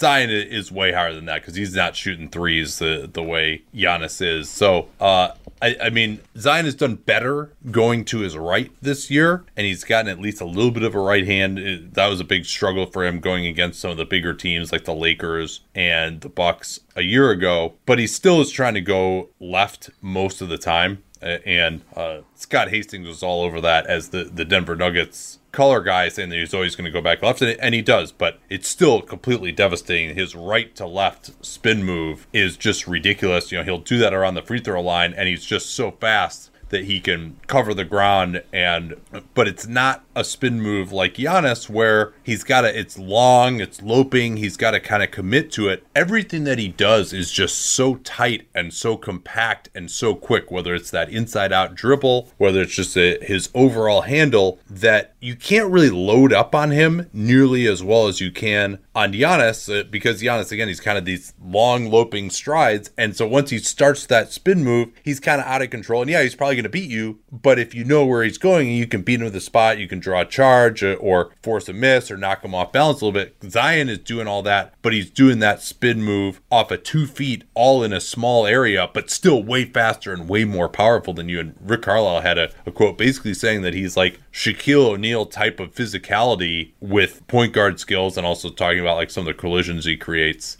So if you imagine Zion, if he could get a spin move going from left to right, in addition to the way he has right to left, I mean, that will make him completely unstoppable. And overall, Danny, I mean, given where Zion was at the start of the season, both how he looked and also just how he looked in the bubble and some of the injury stuff, you got to be ecstatic with how this season has turned out for him. Especially with the last month or so as Stan Van Gundy's put the ball in Zion's hands. Really almost 2 months now. It was really like late January when that was starting. And so it couldn't be going much better in that kind of macro sense when you think about where Zion is and where he's going. And it really is about the star. Rob Mahoney and I actually talked about the Pelicans a lot on the pod that we did came out on Saturday. And it's overwhelmingly positive. I mean, I'd love to see more strides defensively, but Zion does look better. But does look better on that end. And yeah, again, given where he was at the start of the year and given where he was in the bubble, I think he's been above my expectations this year. Granted, damning with faint praise if there ever were. Sure. Also, on the Pelicans front, I wanted to do a little bit of math problem. I won't break through the whole thing because I don't think it makes great radio. But basically, Pelicans opponents are shooting 39% on threes, and they're taking 39 threes a game. So I just wanted to figure out, okay, if teams were shooting a league average against them instead of that 39%, how much would that change their overall defensive stuff? And as I roughly worked it out, it's about 2.5 points per game, and they play about 100 possessions per game. So let's call it 2.5 points in defensive rating. That would be a significant difference, but their defense would go from being 28th in the league to 25th. So it's not like that is not the whole reason that they're struggling. This comes up with Sacramento as well, but it is a part of it. Kyra Lewis also now has been in the rotation. Lonzo Ball has been out with this hip issue, so Nickeil Alexander-Walker has been starting and shooting it a little bit better, although Alexander Walker just still cannot make a shot around the basket 45%, which is just atrocious. But Lewis now, and it'd be interesting to see whether Alexander Walker or Lewis would get the minutes once Lonzo comes back. I suspect it'll be Lewis due to Stan Van Gundy kind of saying Nickeil Alexander Walker isn't really a point guard. So But Lewis, in his last 6 games, has been doing a good job running the team. Yeah, Shamit Dua brought up that Lewis hasn't turned it over in 6 games, which is great. And for the season, his assist-to-turnover ratio is about 5-1. Sometimes you want to see young guys turn it over a little bit just because that's kind of the pass aggressiveness idea that's come up before. Yeah. But still good to see Lewis be efficient in that respect, making 33% of his threes, not turning the ball over, and making 62% of his shots at the rim. But we're in a small sample size, 442 minutes. So I want to watch more of Lewis when we have more film. 400 minutes, especially, like in the limited time that I've watched the Pelicans, probably not enough. But when we have the time to do like the young player scout later in the year, whether we end up doing that in around the playoffs because there's so many damn games this year, I'm excited to see, because Lewis was somebody who we never did a full scout on, but I ended up seeing a fair amount because he played against Tyrese Halliburton in one of the film games I watched on him, and played against another guard in the film I watched of that guard. So I liked what I'd seen from Lewis, but we didn't do a full scout. Yeah, and he had 2 of his best games of the year in their win over the Lakers. He had a career-high 16, and then in their win over Dallas, Dallas with no Luka and Lakers with no LeBron, but 13 points in their win over Dallas, and played over 20 minutes both of those games. And quick note on Lonzo. Lonzo is leading the NBA in points per potential assist, 1.60 points per potential assist. And when you can throw a half-court alley-oop to Zion Williamson, that definitely helps out with that number. The Thunder, 19-26, somehow, some way, 8-8 in their last 15 and 60. Or since the last 15 over, and 60. Baby. I still, if their expected wins per 82 hits the under, I'm gonna be so mad. But I mean, obviously, I'm gonna be taking the L on that. I picked them for 20 wins, and they've won 19 already. Negative 6.2 net rating, 26th in the NBA, 29th on offense, but a robust 12th on defense, projecting for 27 wins. They actually have a 3% chance of making the playoffs per ELO, but that will not be happening. Since the break, it's the usual negative 7.7 net rating, but they're still 4-5. It's completely ridiculous. Yeah, but I mean, it's not going to get any easy for him with these injury issues. Injury and player availability choices. So the most concerning is, of course, Shai Gilgeous-Alexander. He is dealing with plantar fasciitis in his right foot, and we talked about this a little bit before, that it sounds like he's going to miss a significant amount of time, and the Thunder are just not nearly as talented a team, not as dangerous a team when Shai is unavailable. And on top of that, Lou Dort is now in the concussion protocol, and then the reporting from Woj over the weekend that Al Horford just isn't going to play for them anymore this season. Not because he's unhealthy, not because he's away from the team. He's still going to be with the team. He's still going to be He's still going to be at the team facility. He's just not playing in their final 28 games. Yeah, I think this is the earliest we've ever seen it. The Suns in 16-17 with Bledsoe, I think they shut him down maybe in like mid-March. I want to say it might have even been like early March. But this is what, 3 days after the trade deadline is over? It's more than a third of the season. Yeah, and he's obviously, he probably missed the last like 5 games before this for rest, essentially, as well. And we knew that this was going to be the drill. They couldn't find a trade for him because he has too much salary still for next year and the year after. And Woj is reporting saying that they're going to try to work together to find somewhere else that he can go. But I mean, the Thunder, even if Horford were willing to give back a ton of money, you wouldn't want to do that as the Thunder, because he can be a vehicle to take on bad salary and get you some assets in the same way the old coming and going that Sam Presti has done with 5 dudes now, which has been quite masterful. So I mean, they don't want him to get hurt. Obviously, they don't want miles on the tires. He's played reasonably well this year. They've been pretty good defensively when he's been out there. So this makes a lot of sense. I think I would argue that I think it's a little bit more about preserving the asset than it is about losing games necessarily, but that may be a distinction without a difference. I think that it is, and I know that there are different forces in play, one of them being the gargantuan national television contract, but this... Well, don't worry, they don't have to worry about like the league's resting rules on nationally televised games. Well, That's exactly where I'm going, is that the league made all of these pronouncements and stuff about competitive balance and, doing right by that, when it was potentially players sitting in national TV games. The Thunder do not play another nationally televised game the remainder of this season. This is so damaging for competitive balance, to healthy scratch one of a team's best players because you want to maximize potentially his trade value later on. Like, this is, I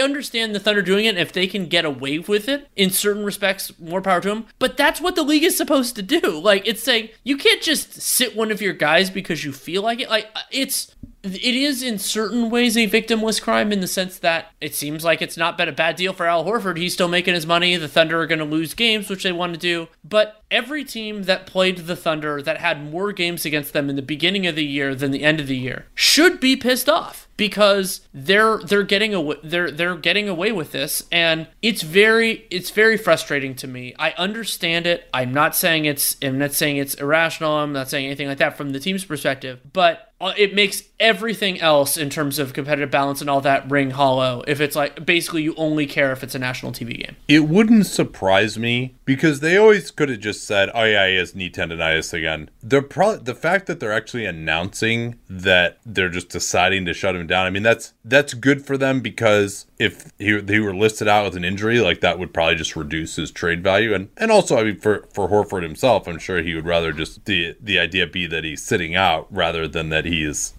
is injured for his future availability. But also, I mean, when you consider it too, Danny, like, they got some young bigs they want to find. I mean, Moses Brown, we'll have to talk more about him, but like, he's been awesome. 23 PER, he had 17 and 19 in the first half the other day. I mean, he's made one of the greatest one-season improvements I've seen. He's been a ridiculous offensive rebounder, 16.5% offensive rebound, and he's been a good dunk foil for some guys too, but he's also huge. He's been a solid enough intimidator around the rim, 5.6% 2-point block rate. So they want to get him out there. They want to get, I mean, Mike Muscala is still here. I guess he's going to play a little bit, but they want to get Poku some time. They want to get Isaiah Roby. Yeah, Roby. I mean, Kenrich Williams. Like, they've, they weren't going to play Horford at the 4, obviously. So they have guys that they would like to get a look at. I mean, if you are a Thunder fan, even if it weren't for the draft pick, and even if it weren't for the trade value, like, this still makes sense. Like, they're not making the playoffs this year to just develop guys. So I don't know what the solution to this is. I mean, if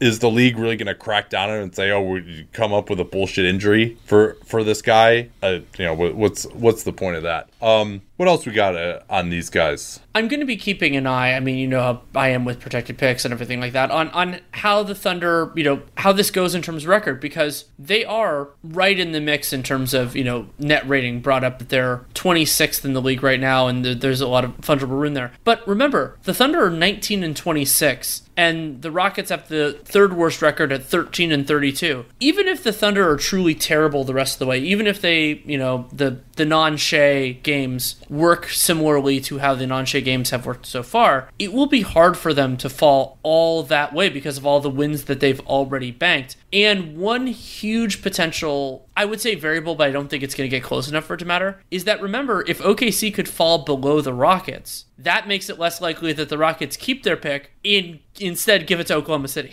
Yeah, assuming that they aren't both in the top 4. Both in the top 4, which they probably won't be at this point. But the last thing I'll say on these guys, Shai Gilgeous-Alexander, I think part of why perhaps his playmaking is a little bit underrated right now is that he is 50th in ratio of potential assists to assists among the top 50 potential assisters in the league. So basically, I mean, not a surprise when you look at the surrounding talent. His teammates are the worst of basically any high volume player of turning his passes that could lead to a bucket into an actual assist. So yeah, and so that's the interesting duality with Shai. Like, we talked about how some of the film looks better on Shai because he has this spacing, playing with Horford, who's such a wonderful big man in terms of screening and everything else. But when you get down to the statistical tax, if you're summarizing it that way, he's also being hurt by the rest of his surrounding talent because they can't make shots. Reese's Peanut Butter Cups are the greatest, but let me play devil's advocate here. Let's see. So, no, that's a good thing. That's definitely not a problem. Reese's, you did it. You stumped this charming devil.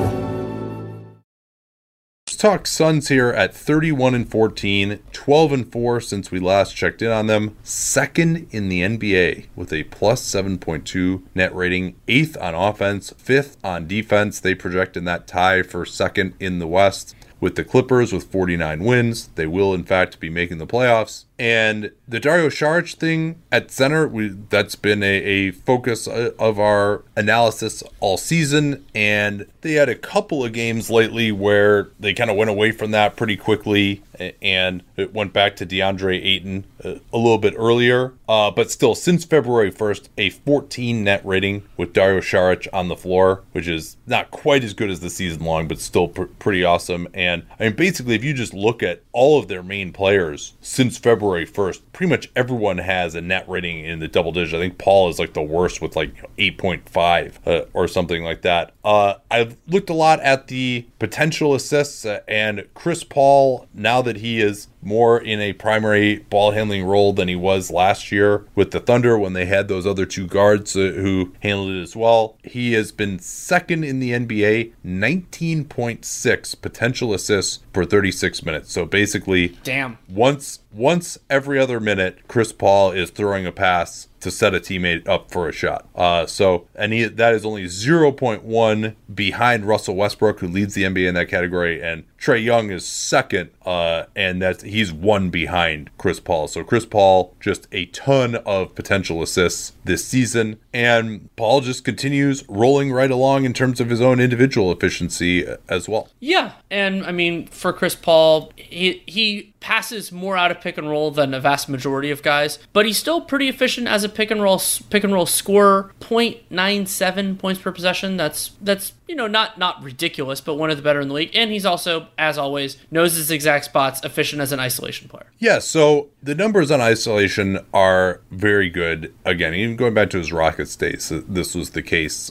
He's got 107 possessions, 110 points. That's awesome. These are all half-court possessions, and 1.03 points per possession, 76th percentile. It is interesting how much the numbers on isolation, self-created stuff, pick and rolls, isolations, post-ups, have gotten better. I think that's one of the biggest things that you'll see is just it's so much harder to help now with all the three-point shooters, in addition to the fact that I think teams are generally playing worse defensive players than they were because shooting is more prioritized, and there's a negative correlation between your shooting ability and your defensive ability generally. That's why those 3-and-D guys are so good.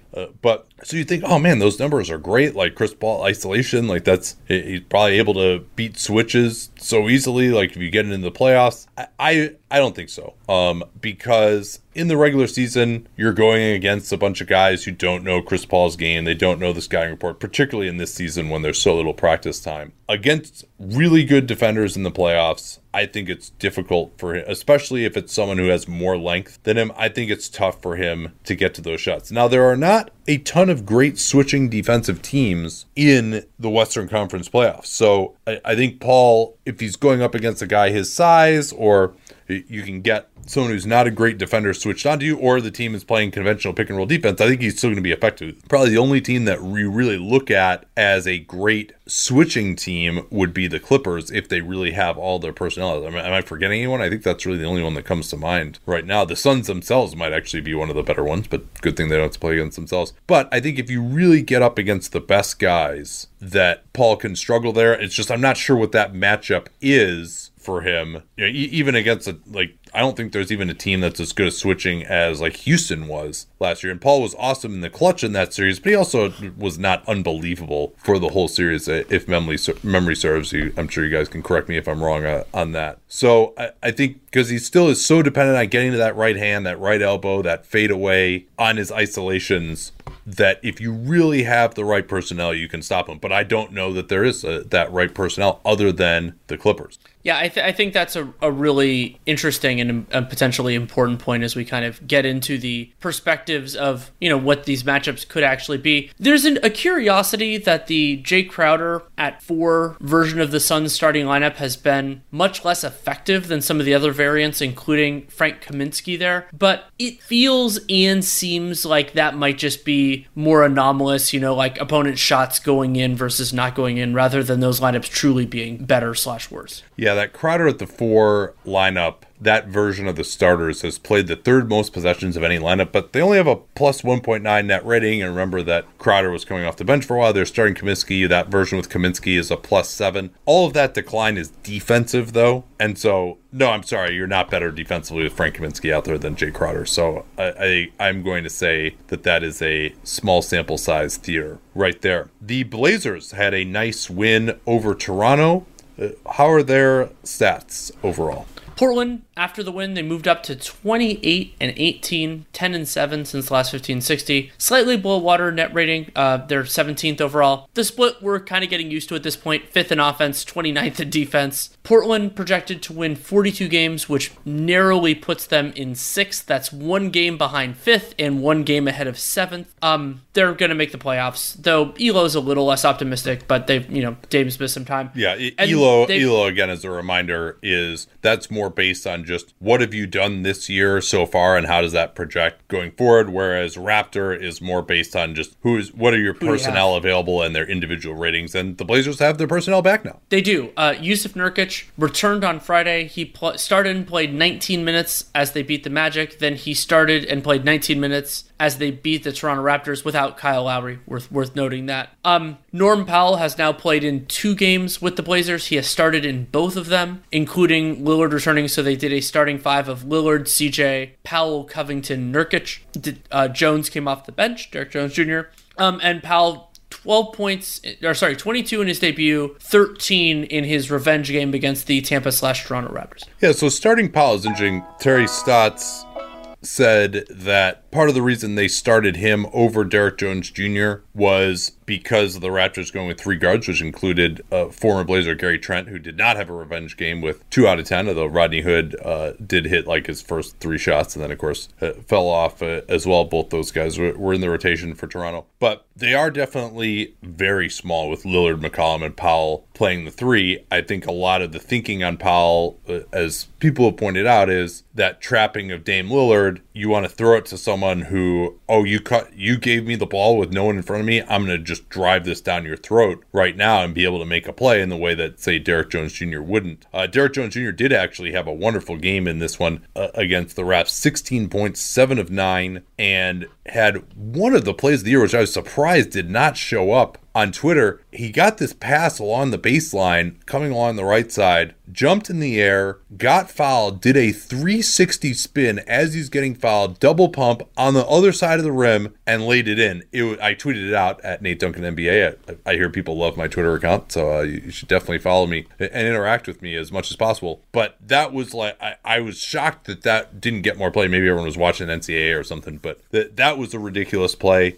And so they definitely are small. I mean, and we saw that CJ McCollum, for example, was guarding OG Anunoby, and Anunoby was able to back him down in the lane a few times. Anunoby was actually probably more aggressive creating his own shot than I've ever seen. So it's, if they go up against like the Clippers, for example, I think there's no way that they can get away with playing those 3 guys in the starting line. But the other advantage of Powell is he can come back in and play with CJ on that second unit to give them a little bit more of a creator. And Powell got to the line a lot with 9 free throw attempts, only took 6 field goal attempts though, and 0 assists. I think you can assume that that's going to be the case a lot of the time with Powell. Well, and so what's going to be interesting with that is how Anthony Simon's role shifts in time. He played 13 minutes in the win over the Raps. And I mean, it seems like part of what Powell is doing is also supplanting that role. And now and maybe, I mean, they need Carmelo Anthony less now. Whether they play Carmelo Anthony less, we'll have to see. And Nurkic is still ramping up, so we still got plenty of Enes Kanter. And also,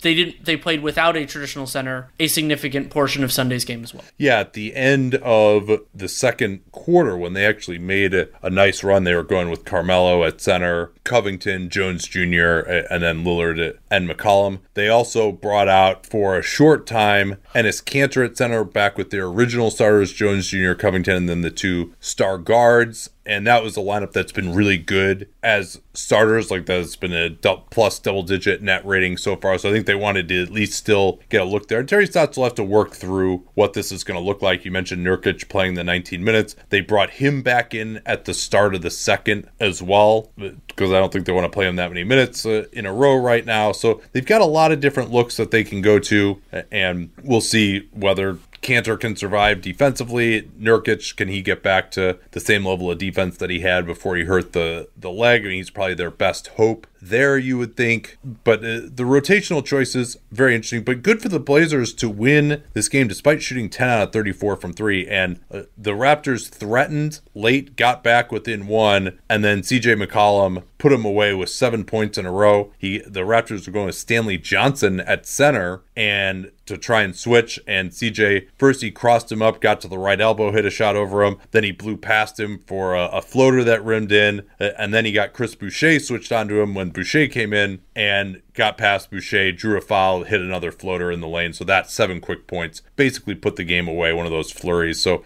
we mentioned before that CJ's kind of working his way back into shape, but it looked better in this one. Finished with 23 points on 9 of 18, and from two he was much better as well. He's just struggling a little bit from three, and now they are jacking up threes since he came back, as I mentioned, leading the NBA, taking 47% of their shots from downtown and taking the most above the break threes in the NBA as well. And I thought Lillard was working his way back too. Remember, he missed Friday's game due to left knee contusion. Just didn't look quite like himself. And that takes some time, and they don't play again until Wednesday. So maybe he'll look a lot better against the Pistons. Well, and hilariously, Lillard, he had 7 assists in the first 7.5 minutes of the game, and then 4 the rest of the game. And he had 9 assists in the first quarter, and then 2 the rest of the game. So and part of that, I think, was that the Raptors went away from a conventional pick and roll style. There was also the ridiculousness of the Raptors scoring 41 points in the first quarter, 74 points in the first half, and then 10 points in the third quarter. Yeah, that wasn't too good. Although, I will say that Paolo's small stature was emphasized by Aaron Baines coming in on the left baseline and dunking all over him, which was unexpected for Aaron Baines, who is not known for his explosion. The Kings, Danny. Kings are on a roll right now. I'm not all the way to Kings over, baby, but things are looking better than they were. Sacramento 21-25 overall, 9-8 since the last 15 and 60. They are being outscored by 3.8 points per 100 possessions. That's 23rd in the NBA, 10th in offense, dead last in defense. Kings are projected to win 33 games, which is 12th in the league. And yeah, their odds for the playoffs, they were basically kind of towards the bottom of the league. Now it's 16% and 13% per the two models. And first, on kind of a bookkeeping note, the Sacramento took on extra players in the moves that they made at the deadline. And that meant they had to clear roster spots, and releasing Jabari Parker wasn't a huge surprise considering he was well out of things. But you and I both thought there was a chance they were going to keep Kabengele. I thought that would have been a worthwhile thing for Sacramento. Young player, potentially interesting. You can't pay him much, but probably enough to keep him around if things go well. But not a completely I'm not saying it's like an egregious franchise changing mistake or anything like that. Yeah. So the Kings are 7-3, but unlike when they had their other streak earlier in the season, they actually have a positive net rating of plus 3.7 since the break. That was helped by that blowout over the Warriors with no Steph and Draymond. John Schumann pointed out that was the single most efficient individual game that any team has had so far this season on offense against the Warriors. And the Kings starting lineups have actually been pretty good. Even the Bagley version, hilariously, it's really been when Bagley's played the 5 that they've gotten wrecked. But even the Bagley at 4 version of their starters is plus 7.8. And then you throw in Halliburton for Bagley, and that version is plus 13.5. So that's actually 8th best in the league out of the 37 lineups that have played more than 300 possessions together. And again, obviously, such lineups have a higher median since coaches keep playing what works. But it was not a dominating win over the Cavs, but it certainly was an insane one on Saturday night. It really was, and I didn't do a league pass alert partially because I was watching part of that game on my phone, and it was completely surreal because there were 3 scores in the final 6.2 seconds of the game, each of which turned a deficit to a lead. So to kind of set the table on how the whole end of the game went, Cavs were up 3, then De'Aaron Fox made a mid-ranger to cut the lead to 1 with 46 seconds to go. The Kings have, when you consider their dead last defense, have a great defensive possession. The Cavs didn't really get anything. It was so bad that they ended up calling a timeout with about a second left on the shot clock, ended up getting a shot clock violation when Okoro missed a 3. And so, okay, Sacramento has it, and they have a chance to take the lead, and De'Aaron Fox misses a long 2, so Sacramento fouls. Lamar Stevens splits the free throws. Cleveland's up 2. And so you can think about, okay, you're up 2. The opponent's gonna push really quickly, but you kind of don't want to give up an open 3, and you don't want to do anything else. The other thing you don't want to do is give up an and 1. And that's exactly what happened. Fox drove, got an and 1, clear call, nothing wrong there. With 6.2 left, so instead of, that made it a 1-point lead for Sacramento, the Cavs call timeout. Sexton drives and puts up a layup. And Richaun Holmes, this is something I always criticize like young athletic bigs for doing. Richaun Holmes is older than that now. He tries to block it, but it has clearly, unambiguously already hit the backboard. So I don't know. My instinct when I watched it live was that Sexton's layup wasn't going to go in, but Holmes got the goaltend, counts as 2 points, line drive in the box score anyway. So, but the crazy thing about it being a goaltend is that instead of, like, let's say it had gone in, it being when the ball goes through the basket, generally the way that the scorekeeping works, and correct me if I'm wrong, but I'm pretty sure this is right because that's how they did it in the game, is that you get more time left because basically the goaltend makes it a dead ball. So instead of it being like, I think it was 0.6, that ended up being 1.6. And that mattered a lot because De'Aaron Fox, QB1, as he tweeted after the game. Former Texas high school quarterback De'Aaron Fox throws a cross-court pass to Harrison Barnes, who drills a three-pointer to win the game. So that was the third score in 6.2 seconds, all of which turned a deficit to a lead. Yeah, he threw it just on a line all the way to basically the hash mark on the right side, and Barnes was able to just turn over his left shoulder and shoot. Really not much of a contest by the Cavs, but obviously you're desperate to avoid fouling in that situation. And Barnes just drained it. One of the bigger shots of Harrison Barnes' career, to be sure. Why is their defense so bad? Are they really this bad? I mean, they are like, you said they're dead last. They are like dead and buried last in terms of like the actual points per possession statistics. They are. So if you want that margin, which is pretty useful just to put everything into kind of like full color. Sacramento 118.9 defensive rating, the Blazers 118.4, and then the Pels 117.2. So yeah, that's a pretty big margin there for Sacramento, and it does look worse because of crazy opponent shooting luck. I talked before about how the Pels have that combination of giving up a ton of threes and opponents making a ton of them. Sacramento doesn't give up quite as many, but teams are shooting 39%, and so that's real bad. But like with New Orleans, that's only a small part of what they do. The Kings do not generate turnovers, they do not grab defensive rebounds, and they're giving up 68% shooting at the rim. So a lot of things are going wrong for them. Yeah, and perhaps with Marvin Bagley out for a time, that can get better in terms of at least the shooting percentage a lot at the rim. Tyrese Halliburton, you remember back in the draft process when everyone was saying, man, this guy is terrible in pick and roll. That's just not what he's going to be good at. Oh, how about 73rd percentile, 1.09 points per possession. Now, people thought he was a good passer out of pick and roll, but they just thought he wouldn't be able to score, and that has not been the case so far. He's been really good. Now, some of that may be on unsustainable shooting off the dribble. He's 1.1 points per possession on jumpers off the dribble out of pick and roll, and he's 1.12 points per possession on floaters off the dribble out of pick and roll, and he's taken 54 dribble jumpers out of pick and roll, 50 floaters. He really likes that lane line kind of half hook floater off the glass on the right side. They definitely do a good job of putting him in position to succeed on those pick and rolls, like getting him going to his right hand where he's much more comfortable. And if he takes it to the rim, he's actually finished pretty well there as well out of pick and roll. But he is more looking to pass.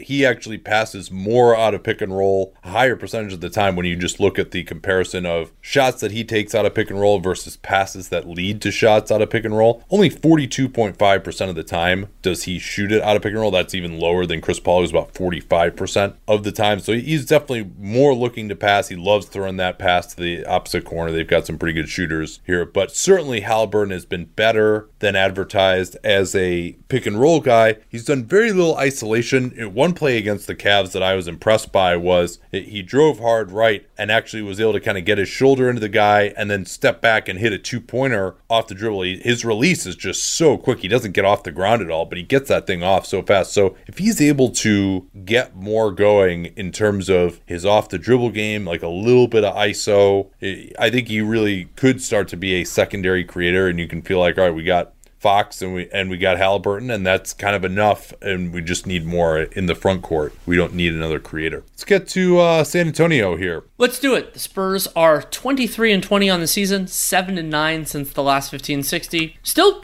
strong 12th in net rating. I think they've taken a little bit of a step back with this recent swoon. 19th in offense, 6th in defense. They are in that group of 34 projected wins along with a bunch of other teams. 1-4, 1-3 chance of making the playoffs.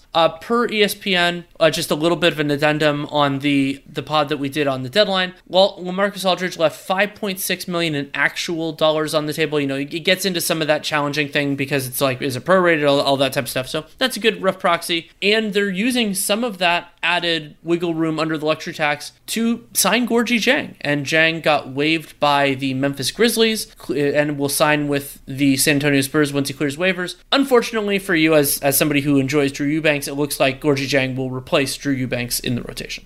Yeah, and they also waived Marquise Chris, of course, who they picked up in that salary-focused move, basically just for cash. So Marquise Chris, even less significant of a Spurs career than Austin Day, the last guy that they acquired at the trade deadline. And kind of a big picture meta thing for San Antonio is there were a few guys that in the division pods and all that we did were like, okay, we'll see what happens whether the team decides to make a trade or not. And San Antonio didn't trade anyone away. They ended up waiving LaMarcus Aldridge and then he signed with the Nets. But how will it look, in the future that they kept Patty Mills, that they kept Rudy Gay, that they kept DeMar DeRozan?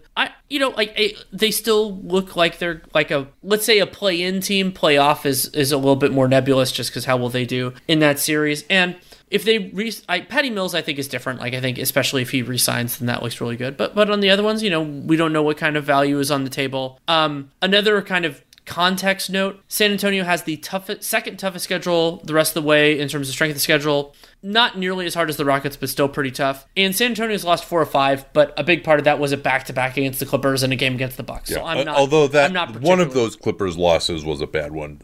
Second game of their set, Kawhi didn't play, Serge Ibaka that's right. didn't play, and Beverly didn't play, and they lose that by 13. Like that should have been a better performance, particularly seeing the same team the second time in a row. Yeah, and that was a game that was closer. I think it was at the start of the fourth quarter, and then the Clippers pulled away late despite being incredibly shorthanded. Paul George had 24, Reggie Jackson had 28 in that one. And it has been a weird year because of all the time that he's missed, but just very preliminarily, challenging year for Derek White. Remember, he got that big extension. Highest usage of his career, though that's still only 22%. Assists are down a little bit, but 52% true shooting, 33% on threes, and just 45% on twos, and Derek White not getting to the line nearly as much and getting to the basket less. Yeah, and we haven't seen some of those real explosive plays. When you remember back in the 2019 playoffs, that big dunk that he had on Paul Millsap.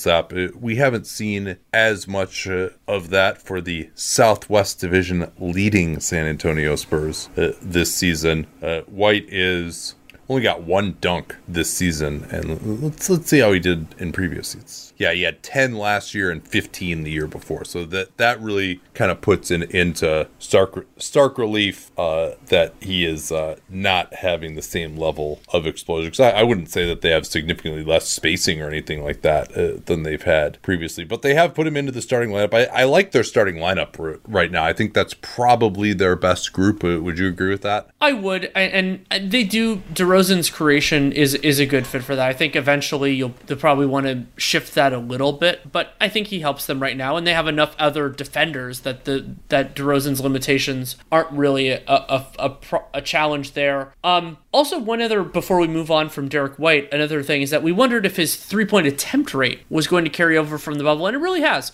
But he shot 37% on threes last season and 39% in the bubble. White is down to 33% so far. Now, small sample, hopefully it gets better over the course of the year, but that does look different if he's making 39% like he was in the bubble versus 33 now. Yeah, a couple of interesting notes just on their rotation lately. Their starting lineup is White and Murray in the backcourt, DeRozan and Keldon Johnson up front, and then Poeltl. That Murray-Poeltl has been one of the better defensive combinations in the NBA. I mean, that is if you're playing conventional pick and roll defense, that's close to as good as you're going to get there. And White, Johnson, I mean, those are still good defensive players as well. So you've got really 4 good defensive players around DeMar DeRozan, and you've got, I mean, you're low on shooting with that group, obviously, but they housed the Bulls on Saturday at the beginning of that. They were in the first half. The Vucevic, Lowry, Markkanen front court was not too good protecting the rim, as Poeltl went crazy with 20 points, only missed one shot, and they even went to the hack of Poeltl at one point. He made 1 out of 2 both times. But the Spurs were 16 out of 20 in the paint in the first half, as they basically just completely, the Bulls were never competitive in that game. Luka Samanic is getting a few minutes lately. We'll keep an eye on him at some point. Trey Lyles only played once since March 14th, and that was just in their first total blowout loss to the Clips. So he's out of the rotation. Samanic he's playing like 10 minutes a game. Marcus Morris didn't play in that second Clippers game either. They were really shorthand, and the Spurs were not competitive. But I mean, the Spurs' schedule is going to be difficult the rest of the year also, right? Yeah, it is overall. And San Antonio does have a set coming up Monday, Wednesday against the Kings, both games in San Antonio. That could be a good calibrator for kind of where things are going. The schedule gets tougher after that. They have a set against Denver, and then they play Dallas later next week. Another stat that I think is really impressive, you brought up the Murray-Poeltl minutes, and a really strong 105 defensive rating when those guys play together, forcing a ton of turnovers, not fouling, doing well in the defensive glass despite Poeltl typically being the only big. But the other really incredible part about that is 105 defensive rating despite opponents shooting 40% on threes in those minutes. Now, they're not taking a metric ton of threes or anything else like that, but still, like you could, the argument would probably be that if you regressed everything else to the mean, that they would be doing better than that defensive rating. Yeah, no, that's a great point. Speaking of doing better, the Utah Jazz 34-11, 10-5 since the last 15 and 60, but the last 5 games they have been awesome. Second best net rating in the NBA overall. Still the best net rating, 11.1 overall. Third on offense, second on defense. They project for 54 wins, which is first in the West by 5 games, and they will in fact be making the playoffs. So, what are you seeing from these guys of late? I mean, one of the big parts of this, which is so beneficial for the Jazz, is having a really easy schedule. So you talked about how they've had some of that already, but even when you consider the softer games that they've played post All-Star break, the Jazz still have the easiest remaining schedule in the NBA in terms of opponent winning percentage. They don't have many games against, I mean, they are one of the league's best. They don't have a ton against that, but they play the Rockets twice, they play the Wolves twice, they have a bunch of that kind of stuff. And so that will allow the Jazz, to potentially give their guys some rest and still win some games, but also, even if they falter a little bit, especially with the Lakers, not really being a threat right now, it seems like they can hold on to the 1 seed, even if things go badly, which they've been going really well recently. Yeah, I made that prediction on the awards pod that they would be less than the 7.4 net rating that they've had, and I completely forgot that they have the easiest schedule, which makes what they did so far much more impressive. So I may end up taking the L on that one.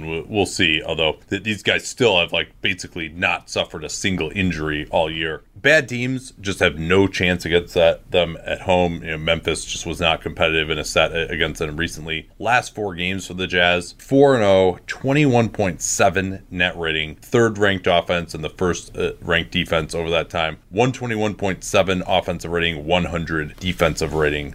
during that period. I mentioned that bad teams have no chance against them at home. Best offense in the NBA at home, 121.8, and they have the number 2 half-court home offense. By the way, when we say best offense in the NBA at home, that's among all teams playing at home, not just they would be the best overall offense in the NBA if you only counted their home games. So their number 2 half-court offense. Very interesting, though, and I think this kind of plays in a little bit with the altitude, and particularly in this season where there's more fatigue. And the number one stat that I think you could probably point to in terms of effort, like the number one effort stat is offensive rebounding. And that's a pretty good indication of conditioning sometimes. Yeah, sometimes you're not going for offensive rebounds. That's a big part of it. But I think the number one thing that you can improve effort on, maybe it's getting loose balls, but offensive rebounds or loose balls, that's right up there. So at home, the Jazz are the number 2 offensive rebounding team in the NBA. 31% of offensive rebounds at home. That is really good. I mean, anything over 30% is like ridiculous at this point in time. 16th in the NBA in road game. 26% offensive rebounding on the road, and they dropped to 6th overall on offense on the road. So a big part of that is just the drop off in offensive rebounding. And so whether that's the Jazz actually having some fans and trying harder, like one thing that years ago a paper at Sloan showed was that late in games for the home team, offensive rebounding goes up because you're kind of being exhorted on by the crowd, whereas free throw shooting for the home team late in games goes down because you actually feel more pressure from like not wanting to disappoint your own fans than all of the road fans wanting you to miss. That's an interesting psychology there. So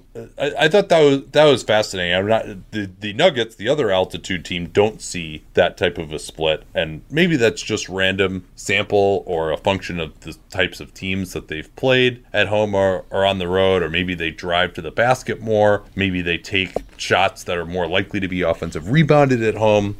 A number of possible explanations for that, but I thought that was pretty fascinating. Yeah, it absolutely is. And something I've been keeping an eye on is the non-Gobert minutes for the Jazz. And impressively, they've been outscoring opponents to the tune of 3.6 per 100 possessions. But I wondered about like the defense and, the idea of they pay Derek Favors a bunch of money over multiple seasons, and would that work out? And it hasn't defensively. Yeah, he's looking pretty cooked. I mean, if you just watch him, he has not really been effective protecting the rim. I mean, right. Seeing him in person at the Warriors game, I'm able to get a better seat because there's nobody there, and he just is not getting off the floor defensively. Just watching that, the Warriors really just like killed them inside, like in comparison to like James Wiseman and like Draymond even was driving in on Favors in that game. And obviously comparing him to Gobert, I mean, nobody's going to be Gobert, but Favors used to be a quality rim protector himself as recently as a couple of years ago, and that's no longer the case. Agreed. And so how those lineups have been effective is by being really good offensively. And the most common group has been Donovan Mitchell, Jordan Clarkson, Royce O'Neal, Bojan Bogdanovic, and Favors. That group has and also this is a reminder of how ridiculously healthy the Jazz have been. Yeah. Their most common bench lineup has 500 possessions together. Like that is wild. And then they have a second one which swaps Ingles for Clarkson that is over 300 as well. So so the idea is basically that they're doing it by offense. And my skepticism that giving Favors a 3-year deal with a 30 years of player option, and if ownership is willing to pay it, more power to them. That you get into those circumstances. But that is something to keep an eye on, and there will be fewer non-Gobert minutes when we get into the playoffs. But as this team moves forward, like, would they be willing to give up an asset, or are they just willing to, bite it and pay tax on him? Because remember, like, they're basically at the tax line next year without anything from Mike Conley. No, that's a great point, and I mean, it seems like they are willing to pay that. I hope so. Yeah. I mean, that is like maybe one of the larger,